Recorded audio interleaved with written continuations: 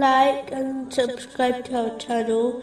Leave your questions and feedback in the comments section. Enjoy the video.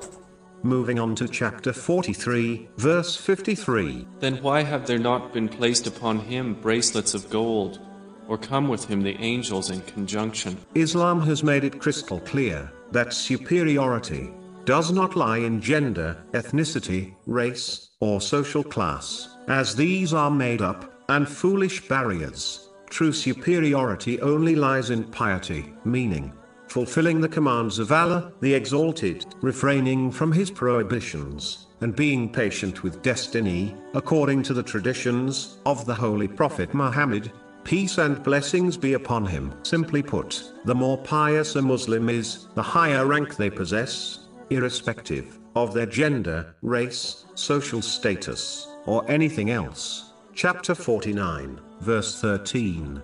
The most noble of you in the sight of Allah is the most righteous of you.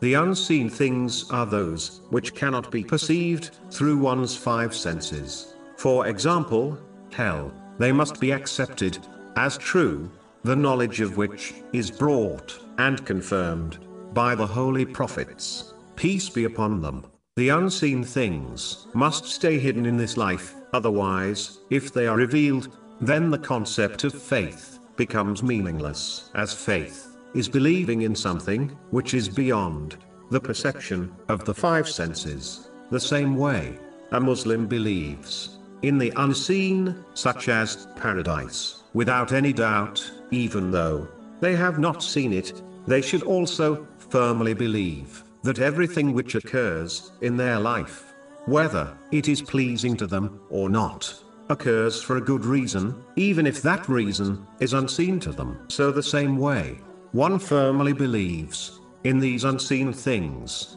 they should believe in the wise choices of Allah, the Exalted, which are also unseen. This will inspire them with patience and lead them to an uncountable reward.